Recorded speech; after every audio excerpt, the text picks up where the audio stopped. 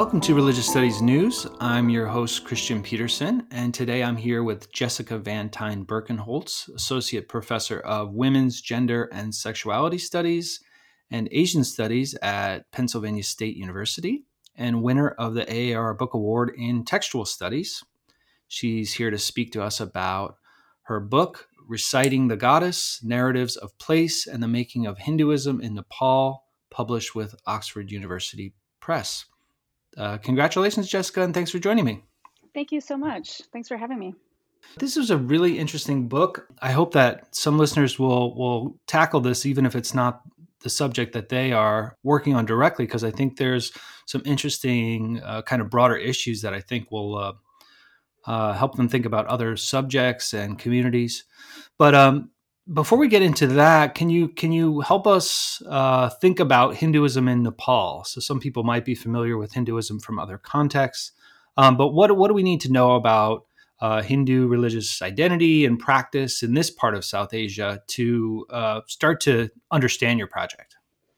Right. That's a great question. And a question that really is at the heart of the book, actually, in many ways, because one of the objectives of this book was to forefront Hinduism in Nepal.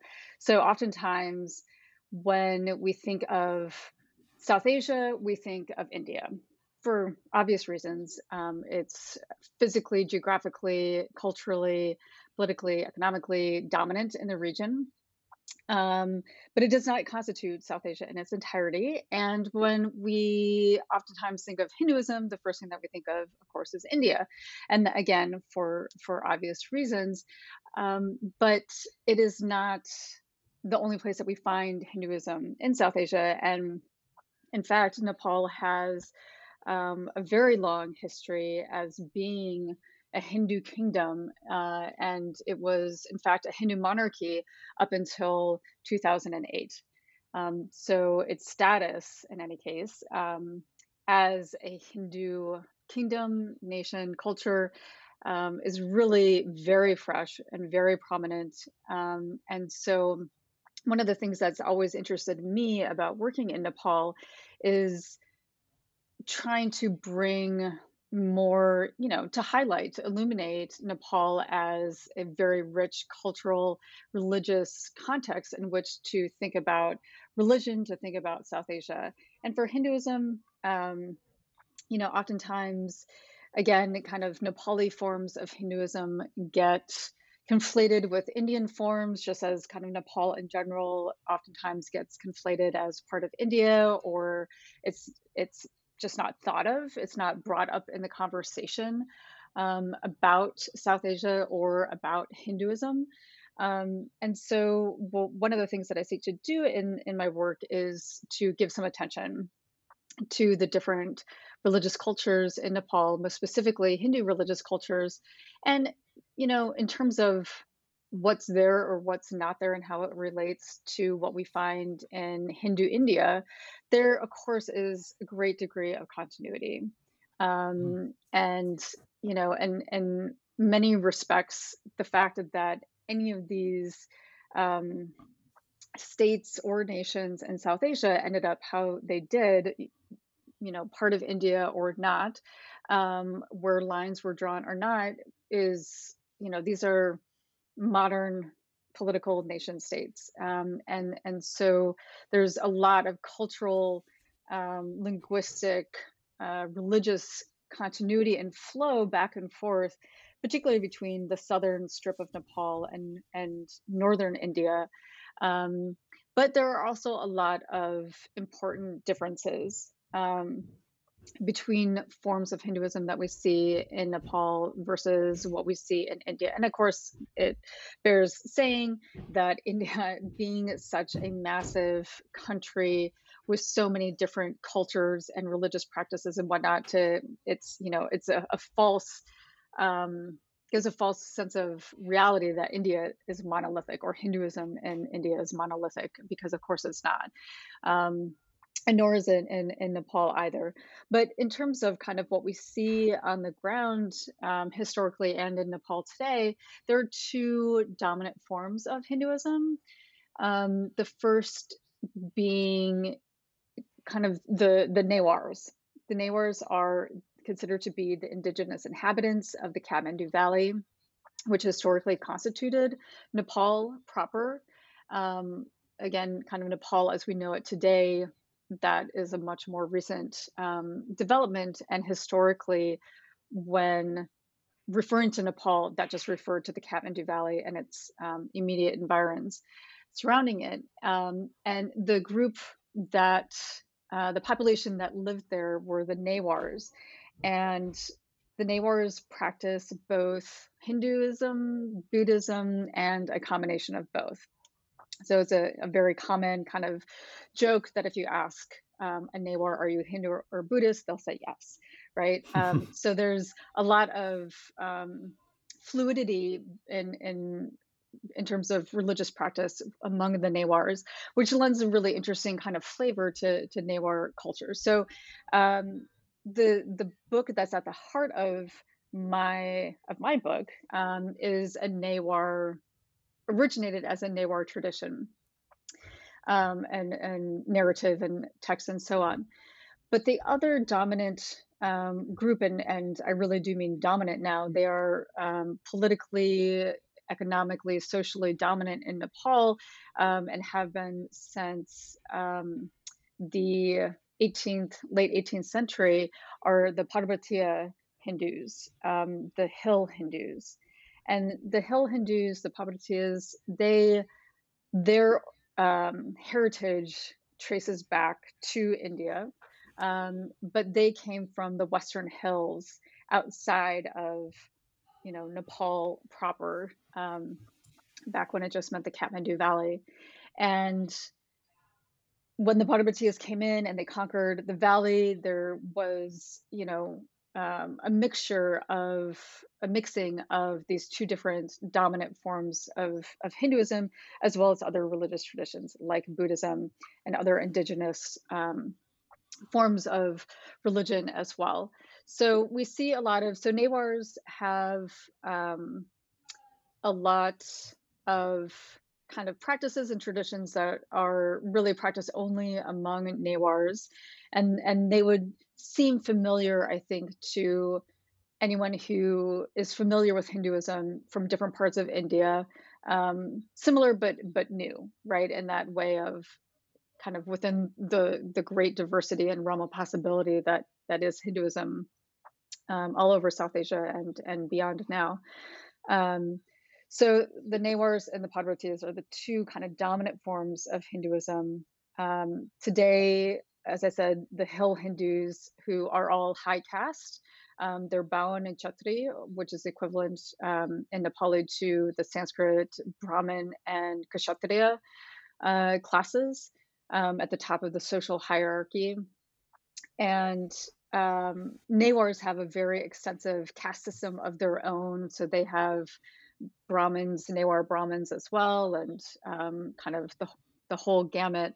But these two populations are really interacting and intersecting, and that comes out very much in this textual tradition that is the focus of my book, because it originated as a Newar tradition, but then as the Kathmandu Valley became infused and with this influx of Parbatiya Hindus who then also took up the tradition, we see it really become kind of a near universal Nepali Hindu tradition, practiced by both Newar Hindus and Parbatiya Hindus.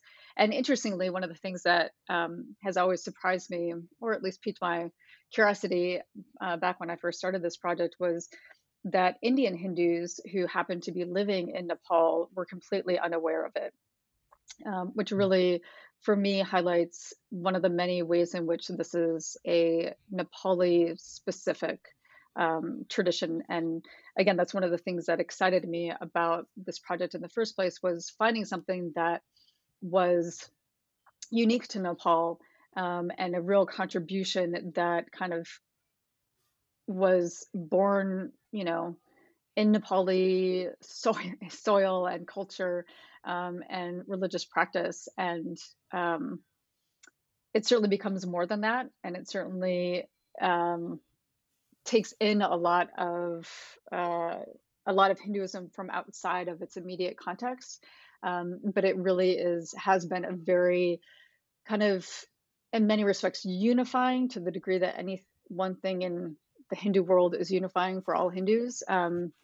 But has become kind of the main Hindu text in Nepal and has been for a very long time.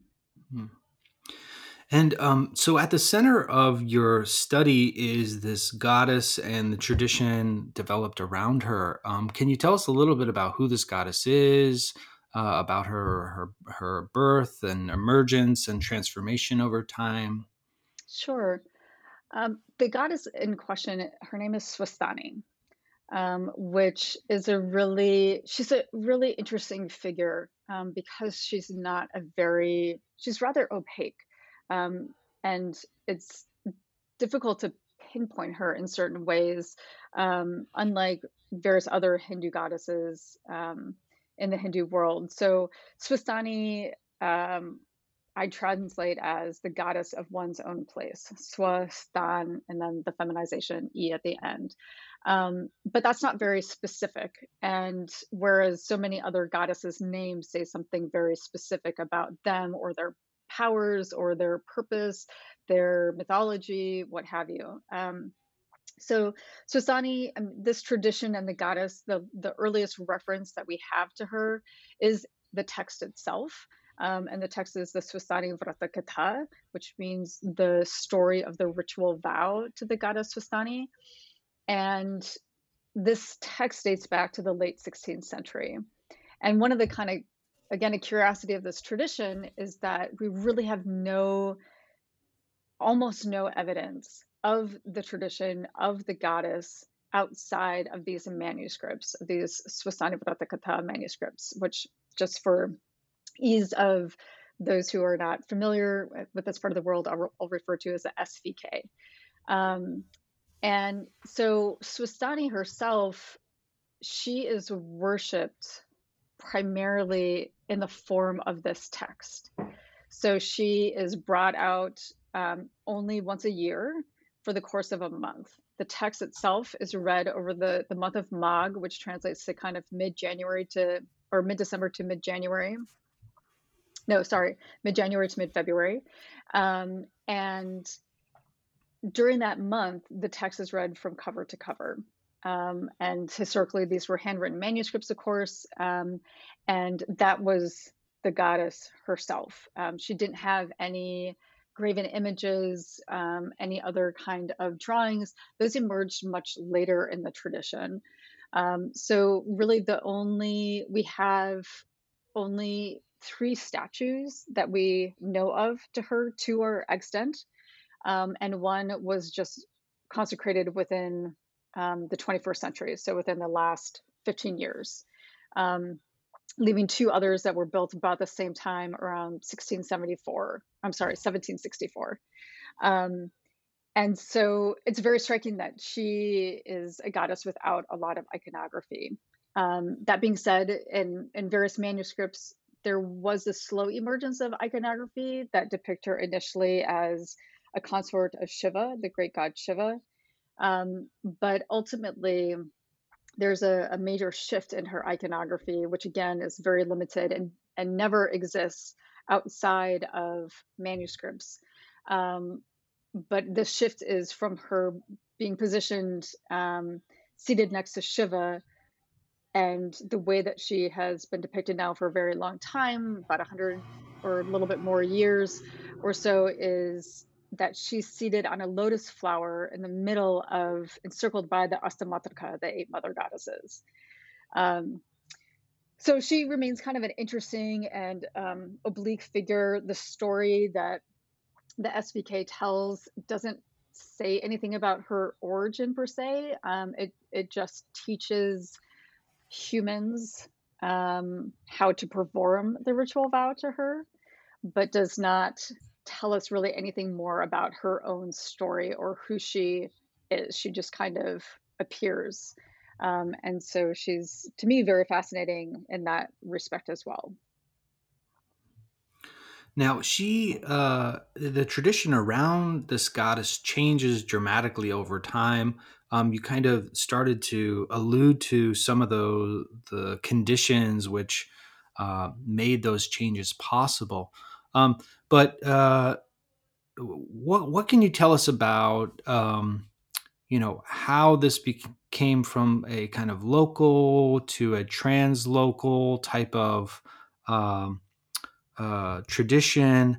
What were the kind of key factors in the transition of the practices around this goddess? What were they that changed over time? Well, kind of the one of the main arguments in the book is, or objectives in the book is to recover the history and development of the SVK. So again, as our really only source for this goddess, which incidentally, I became fascinated by this text, and it was um, my interest in her as a goddess really kind of was secondary initially. And of course, she's a key component, but she is so in the background in many respects. I mean, she's both Swasthani Parameshwari, so she's this preeminent um, divine female divinity, but she also is so physically absent, which says a lot about kind of tantric influences on her.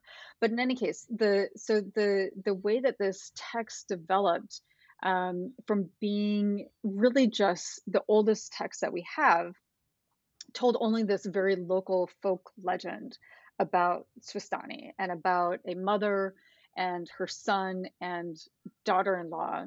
The mother being very pious, the son also being very responsible and dutiful, and the daughter-in-law not. Right, she's kind of the opposite of the two, and this shows us the way to incur the goddess's wrath, but also to receive her benevolence. And the way that the story, so it stays in that form for about the first 200 years um, of its written history.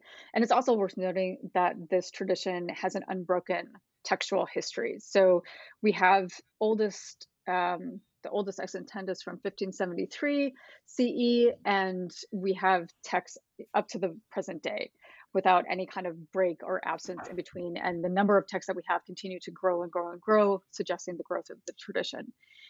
So the first 200 years are pretty consistent, just focusing on that local legend. Um, Around the 18th century, we suddenly see the infusion in three different phases of Puranic narratives. So, very well known mythology drawn from kind of Brahmanical classical Hinduism and the normative Sanskrit texts of the Puranas, that are a warehouse of mythology for kind of Hinduism at large. And what I argue in the book is that the three phases in which these Puranic narratives are added into the SVK, both of the timing of those phases and the particular narratives that were added in during each one, reflects broader conversations, discourses, political events, and repercussions that were happening in medieval Nepal and the larger region, right, including India. And so these are not one to one correlations necessarily. It doesn't map that specifically onto each other. But when you look at the history and development of the text, and when it goes from being a local folktale in many ways, or folk legend, to becoming its own Puranic text, very much mirroring, mimicking some very well known Mahapranas, great Puranic texts. Um, we see, and what I argue is that we see a relationship there, that this local text, the SVK, was being used both as an archive to document, but also to a warehouse to process these local and regional and translocal events that were happening, and the way in which kind of the lay population in Nepal was taking all of that in and responding to it. So this is very much a lay tradition. and circulating among the people. And what I argue is that, again, we can kind of see the contours and the specific narratives that were chosen at these different times to include are reflecting broader discourses about what it means to be a Hindu in Nepal vis-a-vis outside of Nepal and specifically India. So, and this is where kind of the making of Hinduism comes into play. That I argue that the SVK was a really kind of benign, and whether it was intentional or not, we'll never know. But it served as this really important medium for having these conversations among just the general population who was participating in this and who was taking in all of these outside influences and processing them and rejecting some, accepting others, or tweaking them, and so on. So that's kind of how this overall process, without getting into the specifics of it, that we can see that Nepal always positioned itself as a very kind of historical accounts and scholarly accounts always suggest that Nepal was very isolated, that its rulers really sought to limit outside exposure, and they did to a very large degree. But part of what I seek to demonstrate in this book is that there was actually much more awareness and conversation going on in Nepal, both at the ruling level, but also among kind of the general population. Now, there's a great deal in the book that, of course, we don't have time to cover, unfortunately. So I certainly encourage listeners to get the book, and especially if they're interested in kind of South Asian literary traditions, the tensions between local and translocal or even global now, traditions and how they work, ideas about centers and peripheries. I know I certainly benefited in my own work from thinking about it with your text.